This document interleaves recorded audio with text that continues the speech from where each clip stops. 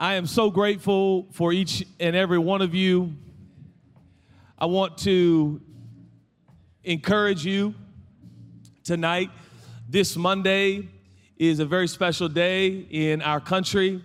It is a day to honor the life and legacy and leadership of Dr. Martin Luther King.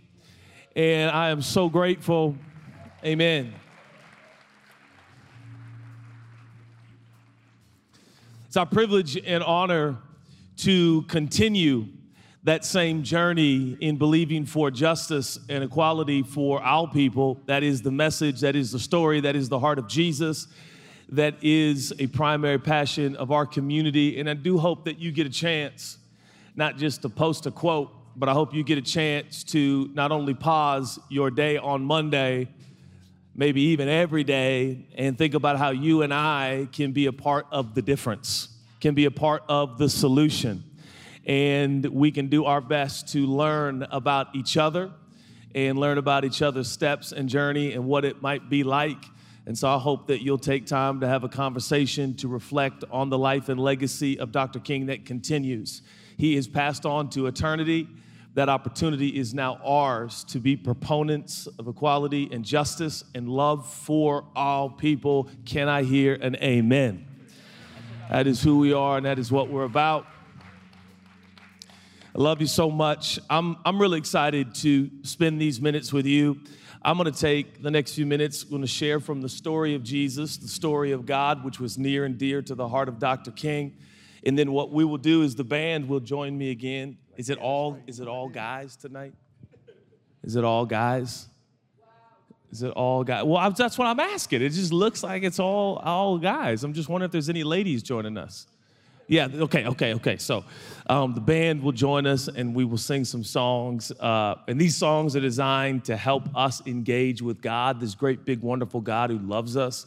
By the way, if you brace yourself for bad news, because when you go to church, you hear how bad you are, how bad things are, how bad it keeps getting, how bad it is out there, how bad it is in here, our church. It's not real complicated. We're just simply committed to good news.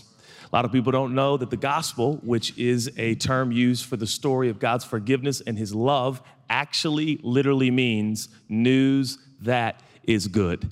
So we've designed this entire community around good news. How many know we got enough bad news, bad news, and we need some good news? All right, well, don't get too excited. All right, fantastic. Luke chapter 5. I'm going to go to Luke chapter 5, and then I'm going to go to John chapter 21. If you don't have a Bible, it's no worries at all. It's going to be up on the screen so you can read along for your viewing enjoyment. And here's what we're talking about. Here's the idea in this space, the idea in this room. Here's the question we're asking. What's most important? What's most important in life? Another way you could ask yourself, why am I here? Where should I spend my time? What should I give my energy to? What should be my focus? What should actually get me worked up? What should I let go of? What should I say, no big deal, that's not my life or my wife, I'm moving on? One of my favorite phrases. My wife is sitting over here, married 20 years. Girl, I love you. I love you. Best wife in the room. Deal with it. All right. Calm down. We're gonna fly to South Africa tomorrow. And yeah, just me and you, girl. Like I take it too far and start talking about what we're going to do on the plane. Okay, here we go. Luke chapter 5. Are you well?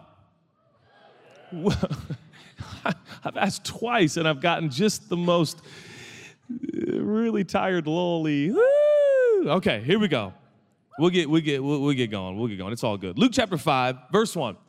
Says, on one occasion, while the crowd was pressing on him to hear the word of God, Jesus, was standing by the lake of Gennesaret. And he saw two boats by the lake, but the fishermen had gone out of them, and they were washing their nets. Getting into one of the boats, which was Simon's or Peter's, he asked him to put out a little from the land. Jesus was going to use the water for amplification. It's an ancient microphone, really. And he sat down and taught the people from the boat using the water as an amplifier. When he'd finished speaking, he said to Simon, put out into the deep and use those nets you've been cleaning. Put out the nets, and you're gonna get a catch. Peter says, Master, Peter's a pro fisherman, by the way. Jesus is a carpenter. That's his special case. So Peter's like, all right, hold on a second. I'm a fisherman, you're a carpenter, let me fill you in. He's like, master, which is a sign of respect. So he's like, I respect you, I love you. I'm just saying, we've toiled all night, it took nothing, but at your word, I will let down the nets. A lot of conjecture of why Peter said this. I'd like to suggest, I think the reason Peter said this is because Jesus is speaking about something Peter doesn't think he knows anything about. So Peter doesn't want Jesus to be embarrassed. So Peter's like, hey, actually that's not how it works on this body of water or any body of water. We've already been fishing and this isn't really the time to fish. The time to fish is in the middle of the night, but we'll do it because you said so. Peter is still learning about who Jesus is. When they had done this, they enclosed a large number of fish, so much their nets were breaking. They signaled to their partners in the other boat to come and help them. And they came, and both boats, so we got two boats that are sinking because there are so many fish in this supernatural catch. When Simon Peter saw it, notice what he does. He falls on his knees in the boat at Jesus' feet, and he says this. This is going to be important in terms of where we're going, to helping us decipher what's actually important in the world, in the universe. Depart from me, Peter says. I got issues. I'm broken. I'm a sinful man, O Lord. For this is basically verse 9 is trying to explain why Peter did what he did in verse 8. For Peter and all the guys were blown away, flabbergasted, astonished. I love flabbergasted. What a great word. We should use that more. Hey, I am just flabbergasted by this day. 2020 is flabbergasting. They were flabbergasted at the catch of fish which they had taken. And also were James and John, the sons of Zebedee, who were partners with Simon. And Jesus said to Simon, don't be afraid. And that's one of the most important do not be afraid you'll ever see in the Bible, and I'll explain in a few minutes. Do not be afraid. From now on, you'll be catching people. Your life will be about people, not fish. When they had brought their boats to land, they left everything and followed him. Now, we're going to get some Bible reading today, so prepare yourself, okay? I want you to keep that in your proverbial back pocket, and I want us now to travel 3 years ahead. We're going to go 3 years from that story to John chapter 21, which we read last week, and let's read this story, which you'll find some incredible parallels and similarities. After this, Jesus revealed himself. This is now post-resurrection.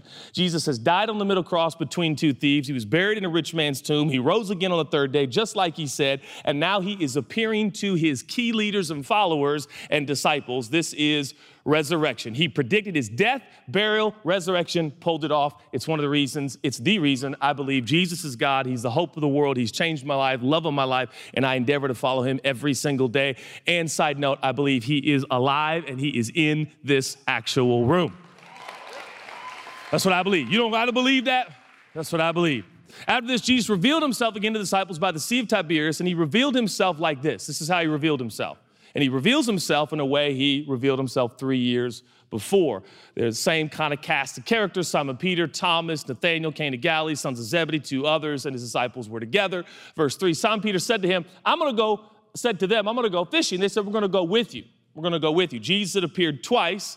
They go fishing. They need some margin, need some headspace. They need to clear their head, kind of figure some things out, what's going on. Jesus is resurrected. What does that mean? What are all the implications? They went out, got in the boat, but that night, again, similar to Luke 5, they catch nothing. A man, just as day was breaking, Jesus, they didn't know it was Jesus, stood on the shore, yet the disciples did not know that it was Jesus. I jumped a little early on that verse. And from the shore, Jesus says, hey, guys, did you catch anything? Oh, we don't know who. Probably Peter yells back, no, have a good day. Jesus once again gives horrific fishing advice. He says, cast your net on the right side of the boat and you'll find some. Now, probably because 3 years earlier, he did something similar. They're probably starting to go, it might be, maybe, let's check this out. Boom. They drop in their net 7.5 feet to the right across the boat. And it says, so they cast it. Now, they were not able to haul it in because there were so many fish.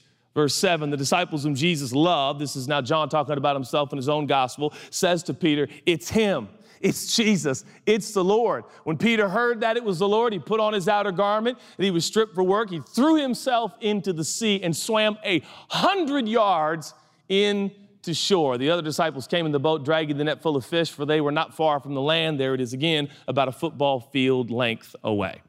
When they got out on land, they saw a charcoal fire in place with the fish laid on it and bread. And Jesus said to them, bring some of the fish you've just caught. So Simon Peter went aboard, hauled the net ashore, full of large fish, 153 of them. And although there were so many, John just wants you to know, this time the net wasn't torn. 3 years ago, the net's torn and the boat sank. This time, the nets aren't breaking. And Jesus says, and one of my favorite quotes, it's 2020, and I've quoted this multiple times in the new year, come and have breakfast.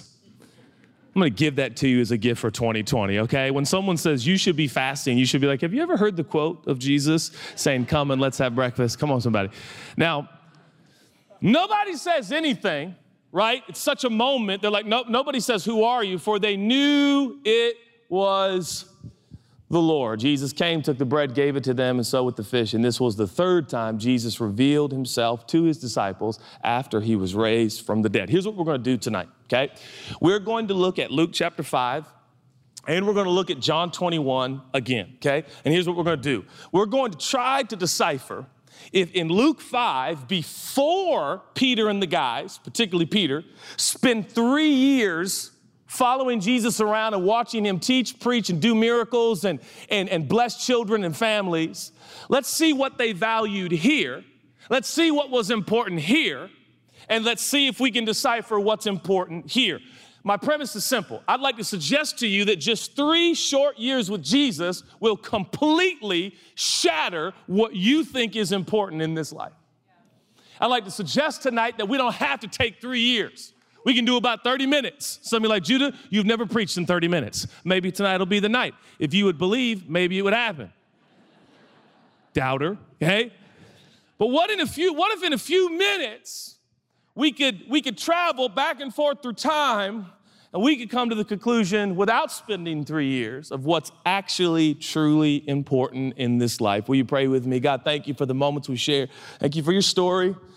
We want to now jump in and make it real. Let it come alive. We want to experience you and see you. Thank you for your grace. Thank you for your love. Help the Seahawks in the offseason make all the right moves and help the Tennessee Titans win the Super Bowl. That's my prayer. In Jesus' name, amen. That's my prayer to Titans. Any Titan fans in here? Why? You from Nashville? You are. Is that you saying yes? You're from Nashville? It's amazing. Are you single? No. Are you married? Oh, that's amazing. How long you guys been married? 1 year and a half. Honeymoon. Honeymoon. Your husband is sitting there not saying a word. Is that a good sign or a bad sign? This guy's like, she's like, 1 year. Am I making this up? That's your body language. Let's talk after, okay? Honestly. The first year's the hardest. You'll be fine. It'll be fine. It'll be fine. I'm kidding. Nashville, man, it's hard on marriages. So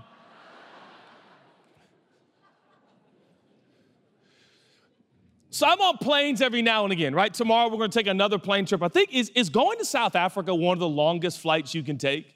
I think it is. I'm not bragging, but it is. I had the craziest experience. In fact, Elijah and Anne-Marie were with us, our best friends, and all of our 7 kids. Come to think of it. But of course, I was not close to the kids because we get upgraded for free, and they had upgraded Chelsea and I away from our children. It's wonderful when that happens. So our 7 kids were way back there, and it's gonna be a real simple flight. We've done it a million times, right? We're gonna fly from Seattle to LA, right? No big deal, it's gonna be great. I'm not gonna say which airline we were flying. I'm not here to call out airlines. I'm not here to call out anyone. I wanna bless all airlines everywhere. But I think this particular pilot was having a rough go that night, okay? I wanna give him some credit. I'm sure he's a great man. I don't know his name, okay? We're not gonna say his name. I'm not gonna find out his name so that I can have a little fun with this story because this is real life and this actually happened, but just a few weeks ago, okay? It's kind of a later flight. We're kind of getting home, I think, from the holidays, from Christmas. Oh, we were going LA to Seattle. You know, babe, I don't know if that was important enough for you to interrupt my sermon, but that's fine. 20 years of marriage, this is still happening. Good luck, you guys, man. Anything else you want to correct, babe, before I keep going, or are we good? I call her Dr. Exact. That's 20 years of marriage. You get nicknames that are kind of Shots fired, like, oh, Dr. Exact. Okay, so Chelsea would like you to know, it's very important and critical to this sermon. We were not flying Seattle to LA. We were flying LA to Seattle. That changes everything. Pilot gets on. This is how the flight begins. We haven't taken off. We're not even close. We're still at the gate. And he goes, hey, ladies and gentlemen, thank you for flying this particular airline. It's great to have you tonight. Now, folks, listen, this isn't going to be a long flight, all the way up to Seattle from LA. Thank you. And it's only about 2 hours, maybe 2:05. Listen, the flight attendants and our crew, they're here really to serve you. Here's the truth, folks. If you keep getting up out of your seat, we're not going to be able to do our job.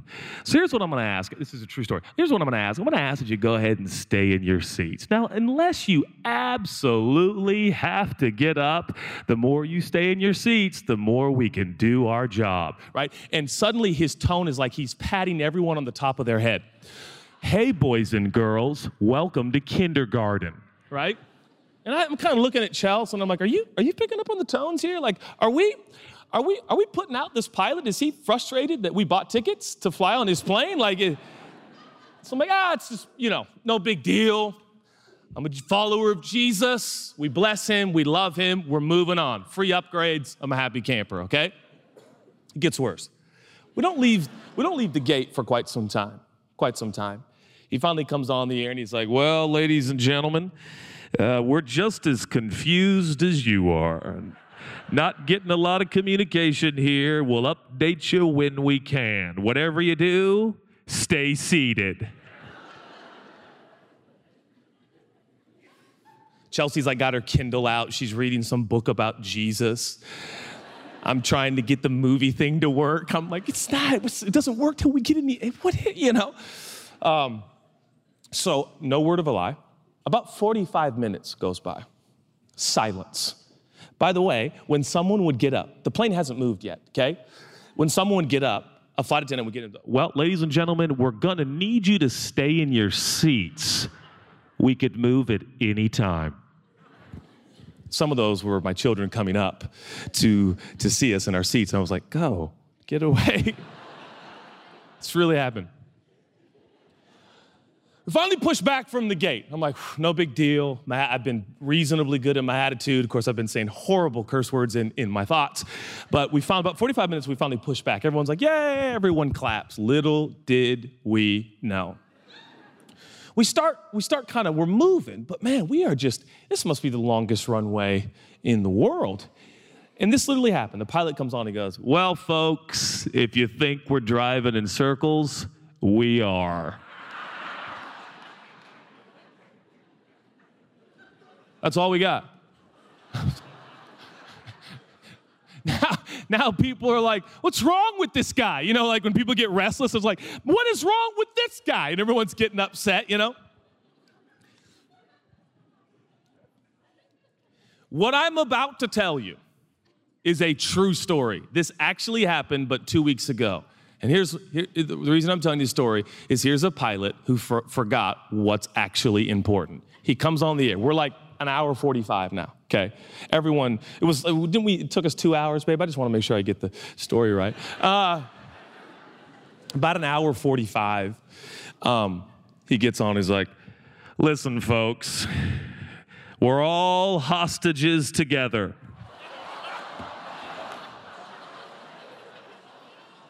Bro, there's so many words you could have used. We're all in this together. We're all companions. We're all friends. We're all, humans. Hostages.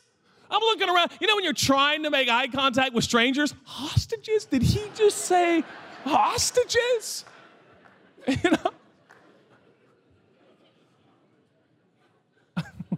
So people just start getting up. This is like people are just like walking around. My kids are like meeting people. The waters are texting us, what are you doing, right? People just walking around. The flight attendant has lost all control of the plane. Please sit down. Please sit down. We're like, everyone's standing now. We're like, no, we won't sit down.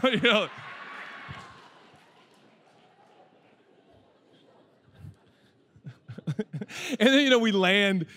we land in LA. No, we land in Seattle.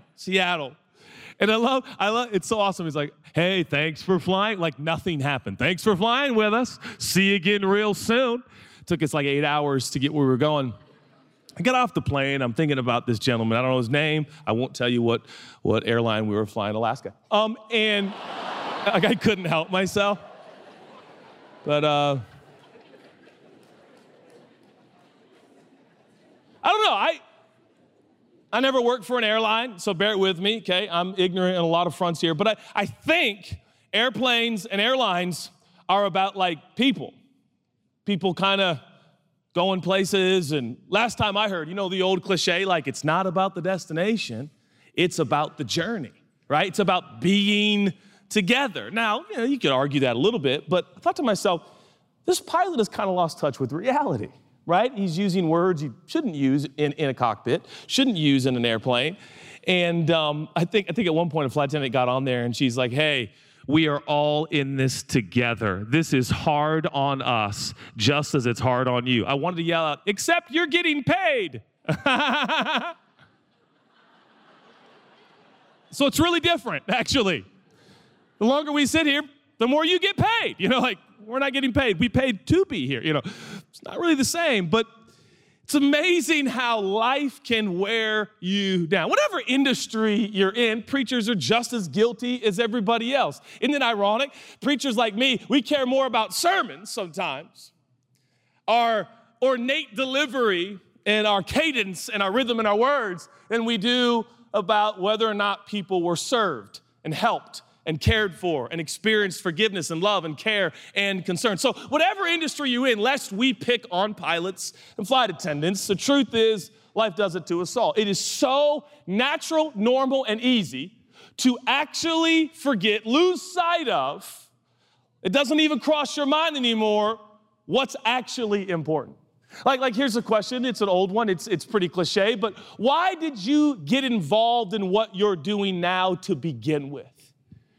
I'll tell you my little story. I can tell you exactly where it happened. Twin Rocks Camp, Portland, Oregon. I'm like 12 years old, 11 years old, and Jesus told me in my heart, I just felt his presence, and he's like, you're gonna tell people about Jesus. And I remember crying, and I'm at the altar, and I got my arms, right, my skinny little arms, they're still pretty skinny, and I would be like, Jesus, I love you! Anybody grow up in church and like you go to youth camp, everyone screams, I love you! Right, and the most amazing thing to do during the worship set is when the music lulls, Jesus! And your friends are like, yeah. Right? I'll go anywhere, I'll do anything, I just love you and I love people, right? But over time, amazing how we allow other things to become way more important. No, listen, if I just, paused you and put you on the spot and said, hey, what's the most important thing about your job? You're probably not immediately gonna go, money. Because you're smarter than that. You're gonna go, purpose. And we're all gonna go, amazing, but is that what you really think about most? Right? Because what's most important is actually what our mind revolves around, what our emotions are connected to. So you don't have to tell anybody tonight, but can you dig down just for a moment within yourself and ask yourself, what is actually the most reoccurring theme of your lifestyle and your actions and your daily happenings? What moves you? What's on your mind? What motivates you? What gets you excited? What gets the juices going? Which is a weird phrase, but anyways, what really gets you excited? That, if we're honest, has become, whether intentionally or unintentionally, what's most important. So that's the question we're asking for the next several weeks in 2020. What's actually important? What's really important? And here's the problem. We live in a marketing age unlike any other. And we are told by every product and every company and every subculture and every entity that everything is most important. Oh my word, your teeth are yellow. You need to get teeth whitening. Teeth whitening is everything. When your teeth are white, you will be your best self. Oh my word, teeth. That's, I have to have white teeth, right? Bright teeth is the key. Some of you are like, oh man, why does he have to go there? Literally, I'm watching, you guys are like, everything's important. Well, if everything's important, nothing's important? What's actually important? Now let's bring that into our spirituality. Let's bring that into, for those of us that follow Jesus and worship Jesus, what is most important? And again, I'm not asking just that question. I'm asking you to be honest about your emotions, your thoughts, your motivations, and your desires. When I say following Jesus, what gets you excited? What gets you excited? What gets you pumped? Can I pick on preachers again because I is one? Preachers are famous for being more excited about their sermons than God. And I've been there. I get more excited about walking on stage and talking about him than actually being with him and encountering him. Like, I'd rather tell you how to follow Jesus than I actually follow Jesus, right? And that just begins to tell you what has become important, what's actually important. Now, if you look at the history, I was going to say the historicity, because I just like it. But if you look at the history of Christianity, let's say, you look at a lot of the ages and the eras and the centuries and the decades of church history and Christian history, and you'll notice these alarming trends where what becomes most important amongst Jesus followers and Jesus worshipers is actually not the person of Jesus, but it's actually what we do for him, what we do to represent him. Are we doing good? Are we doing right? Do we dress right? Do we talk right? Do we look right? Do we belong to the right church? And that, if you look at the years of Christianity, has become, it's interesting what you see into certain centuries and eras, what's most important. Well, my brothers and sisters, many faithful spiritual people are dead and gone. It is now our turn on the planet. And so I ask us, as spiritual people, whether you're following Jesus, considering following Jesus, and by the way, this will be a great place tonight to be considering follow Jesus, because I'd like to debunk and defunk for you some of the things you think Christianity is actually about. I'd like to go on record tonight to tell you it's not what you think it is. It's actually not about that. And we're going to use Luke 5 and John 21 to prove what's actually important. Now, the scripture warns us against this thing called tradition. The scripture tells us that what we are given to in our humanness in spiritual settings like this is we get used to tradition. Now, we're in an interesting space as a church. For those that don't know, we renamed our church Church Home. One of the reasons we did that is because we want church to be like a home, but we also believe people can have church in their home. You wouldn't believe the amount of Christians right now who literally think I've lost my mind because I'm telling people they can actually gather with friends and neighbors and worship in their home. It's as if I have left the faith. Now, why is that? Because there's a new norm now, and the new norm is a preacher preach from a stage. By the way, you have a band, there's hazers, there's lights, and then you release an album, right? Which I think that's awesome, I really do, but so now it's like church can't be in my living room. What ends up happening is traditions become so important that we start to question the validity of someone's faith because they do not uphold the new tradition.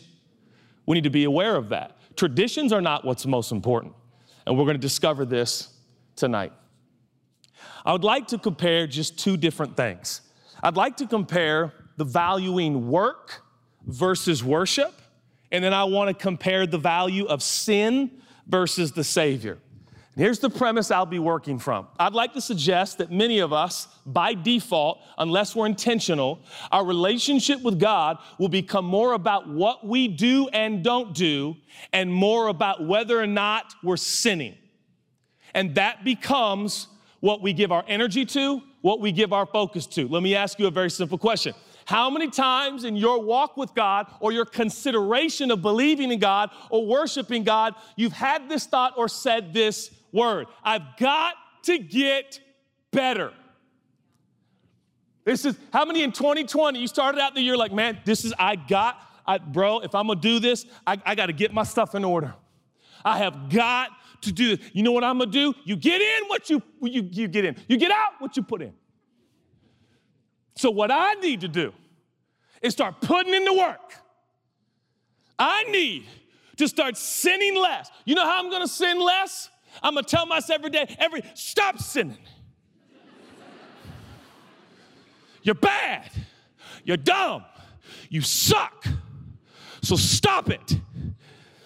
In fact, I'm going to get an accountability partner. Oh, if I had $5 for how many Christians ask me if I have an accountability partner. Here is the brokenness in accountability partners. You can lie to them.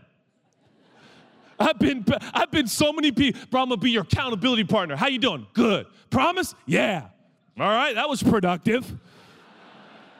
So accountability partner is not the savior of the world. Jesus is. Right? But we say, look, and we tell our accountability partner in 2020, every time you see me sinning or you think I'm sinning, I want you to call me on it, brother. Every time you see me, say, hey, brother, you stop it right now. We're men of God. Hey, would you look at her when she walked by? What were you looking at? I bet you weren't just looking at her hair. What were you thinking, bro? You really want to know? Yeah. And then accountability turns into this weird, tell me more, Wait a second. Wait, what'd you watch last night? Okay, tell me about the scene, a little bit more. This is for accountability. All right, bro. Don't get me started. I've been doing this way too long, okay? I know exactly how this works. Just for accountability, tell me everything you watched over the weekend.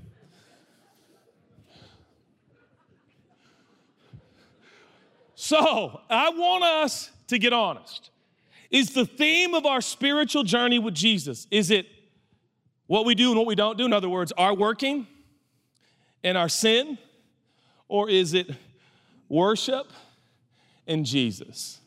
Jesus and worship. Now, if already you're like, oh man, I'll be honest, it's definitely not more about Jesus and worship. It's definitely, I think a lot about sin. I think a lot about getting better. Welcome to the club. It's normal. It's very, very normal.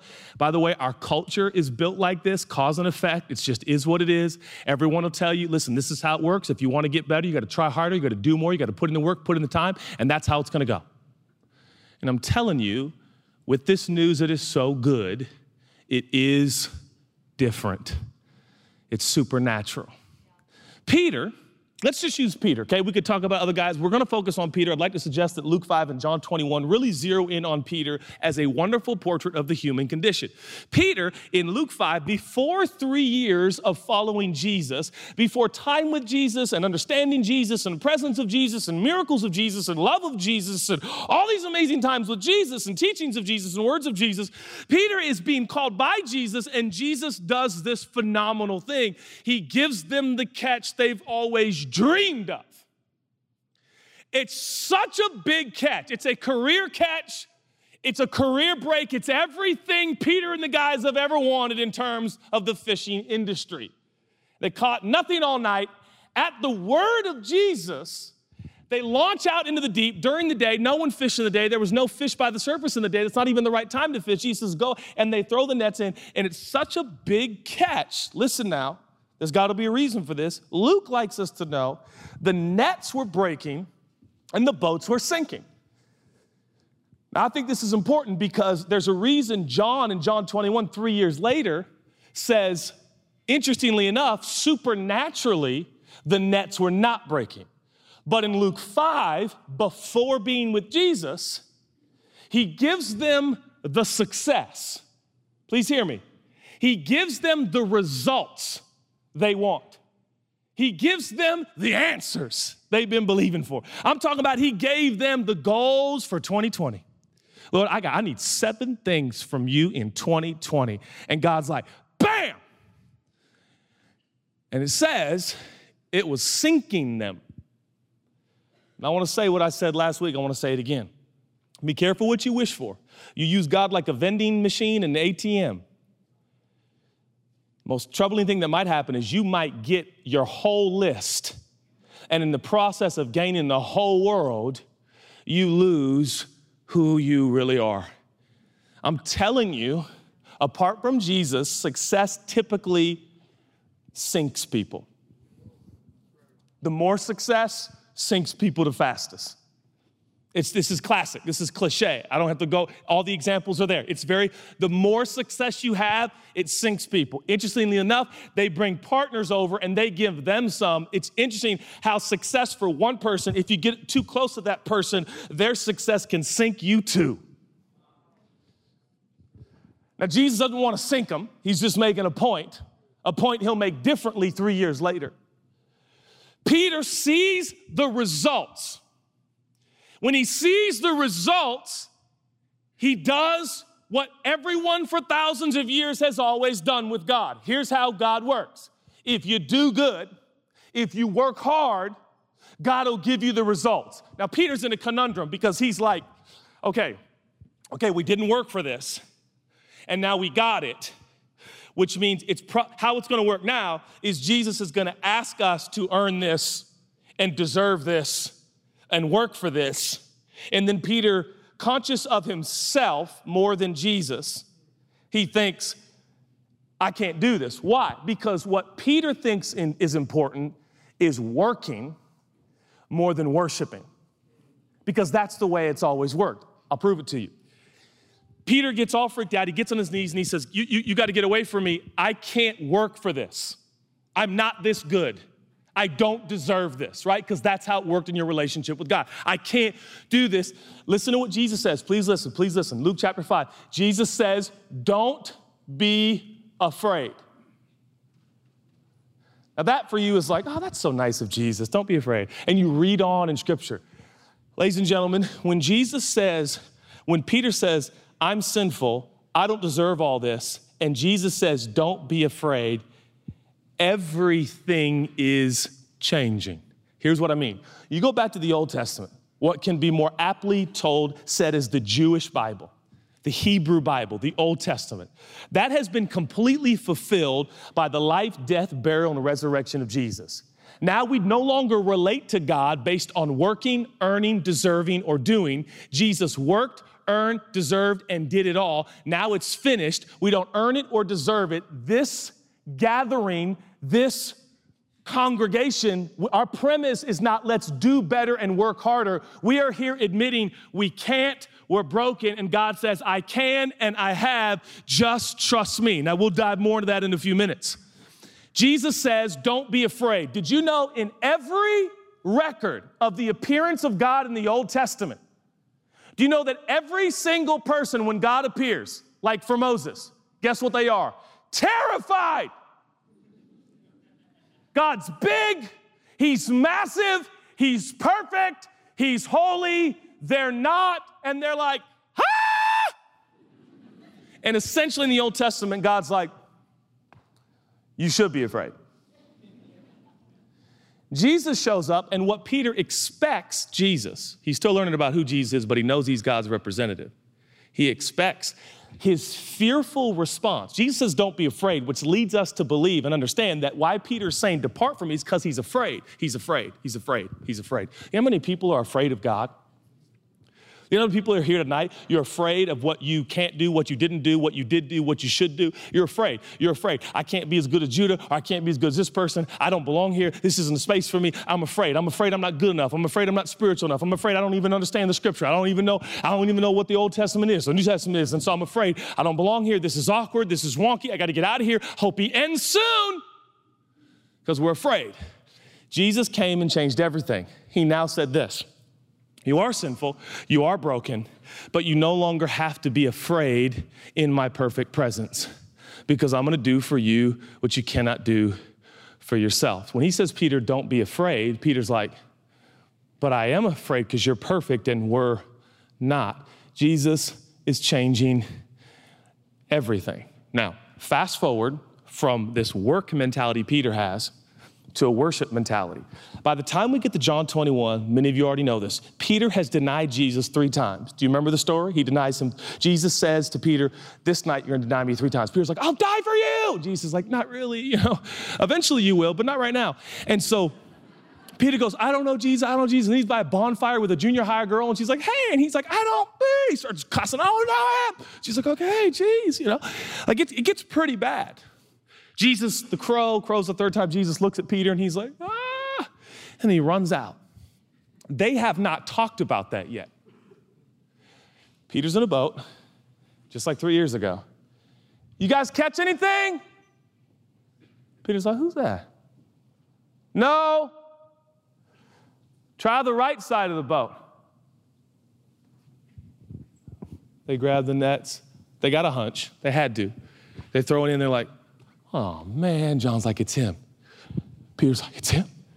And watch what he does this time. 3 years ago, he said, I can't live up to this. This is a man who's probably hurt Jesus more than any of us have ever hurt Jesus. At Jesus' lowest moment, Peter was like, I don't even know. What are you talking about? I don't know him. I've never been with him. They haven't even talked about it yet. And what's Peter's response? He swims as fast as he can to get close to him. And this is what is moving me tonight as I come to a soon coming close. Here's my issue right now with you and with me. We think what's more important is doing better, working hard at ourselves to be good for God. That's not what's most important. In fact, that's not even really on the list. What's more important is that as broken as you are, that all of your faults and weaknesses drive you to swim faster to Him. Here's my question for you and for me. When we are at our lowest and our weakest, do we have a tendency to want to be close to Jesus or feel like we are a million miles away? The reason we feel like we're a million miles away is what is called religion. Religion is man-made, it's not God-made. It's man-made.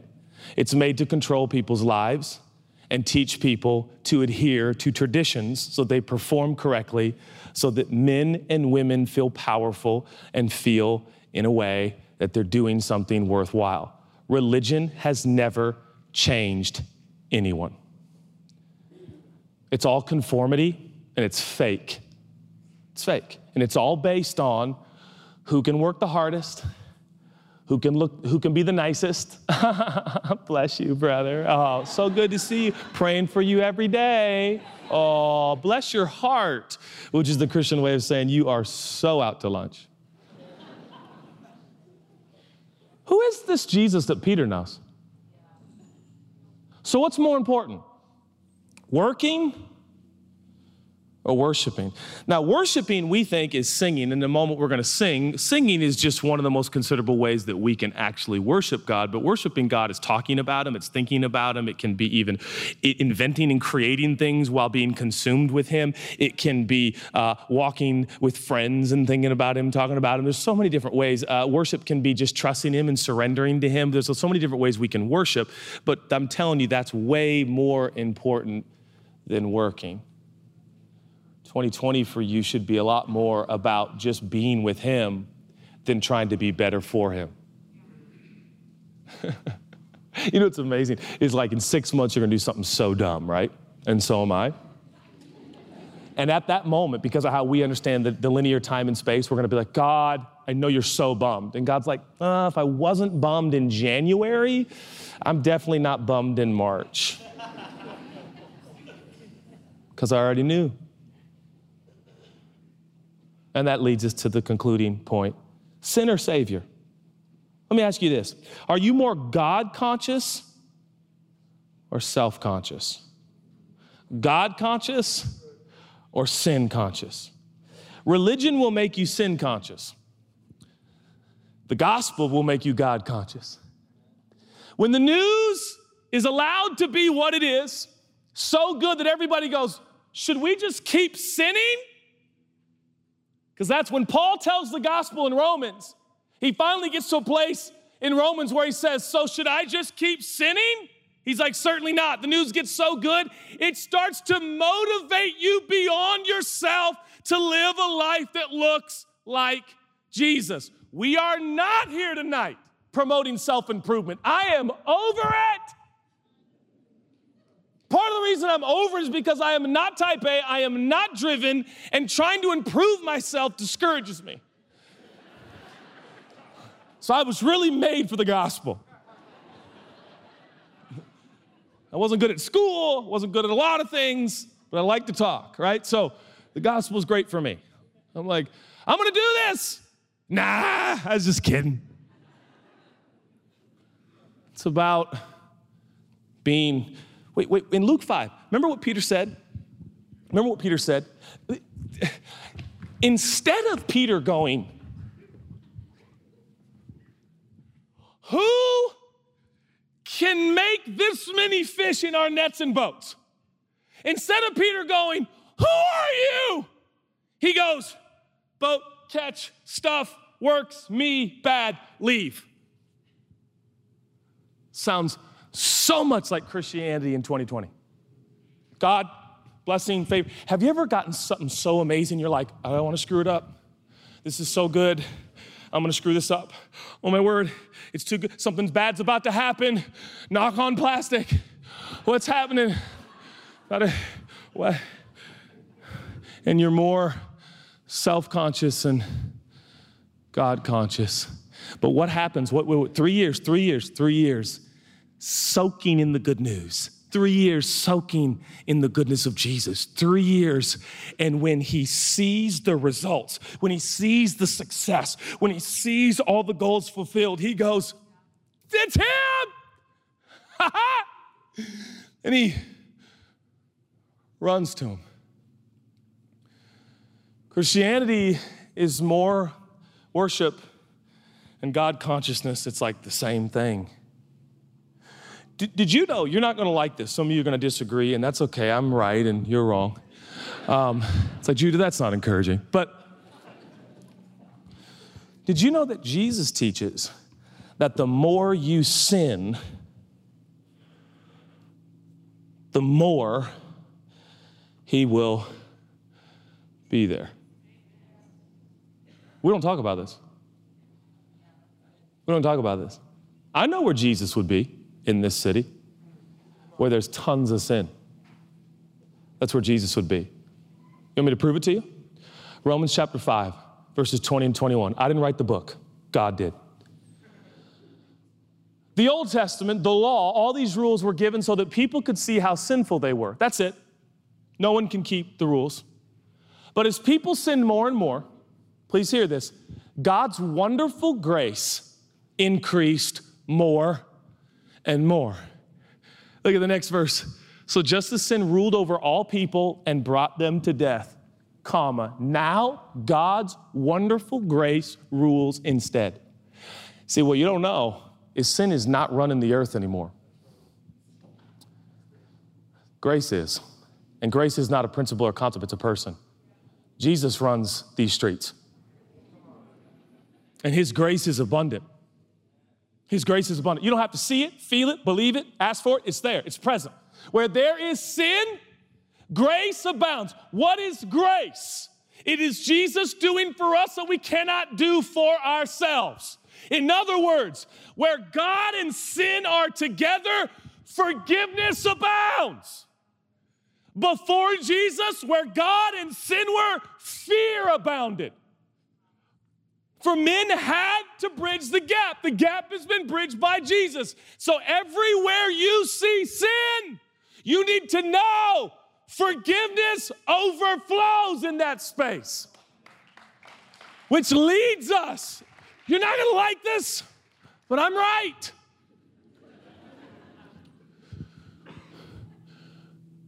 Where you are most embarrassed, I've said this before, that secret little thing you can't shake. Guess where forgiveness flows? The most. Just like blood in your body races to where you are hemorrhaging or in pain. The blood goes there to do what? To heal your body.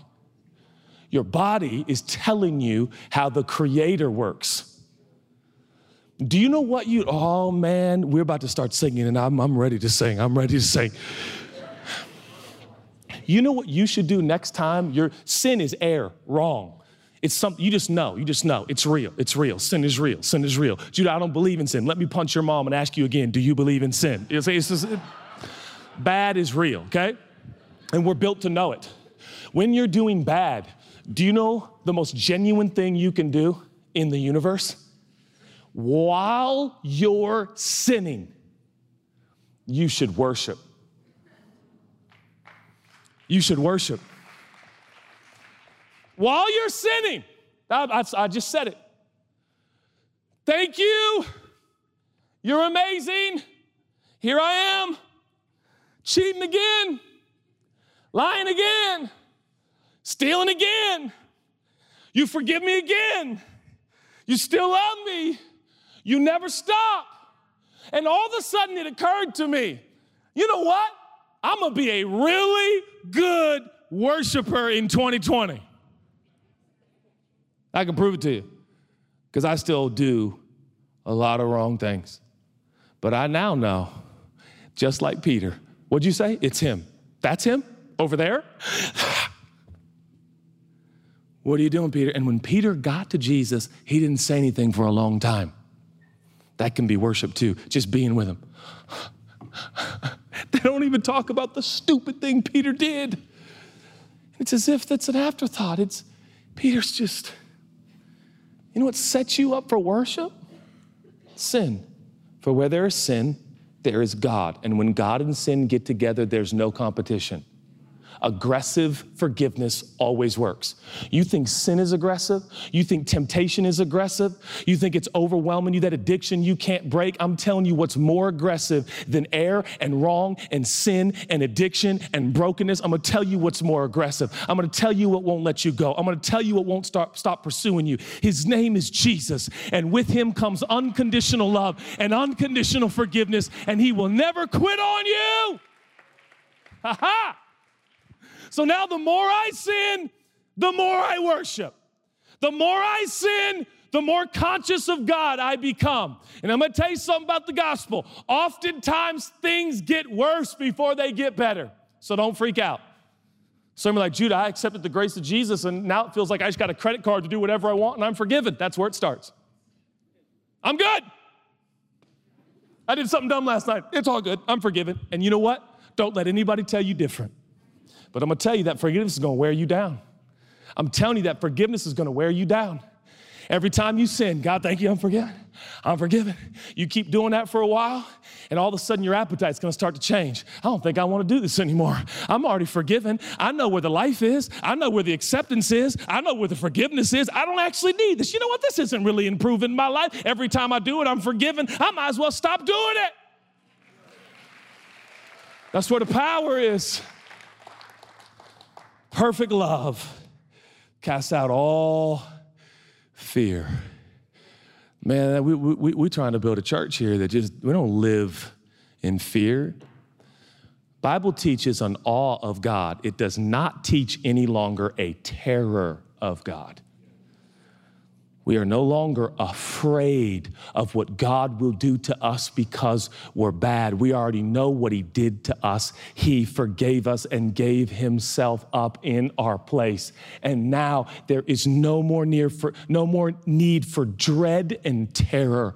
All I have with God is confidence and acceptance and assurance. And I'm telling you, the devil himself is scared to death when we start empowering people who are broken and sinful to every time they fail, worship.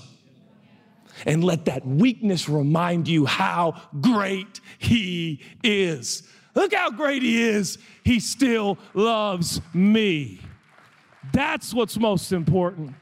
Will you pray with me? Jesus, we thank you for the moments that we share.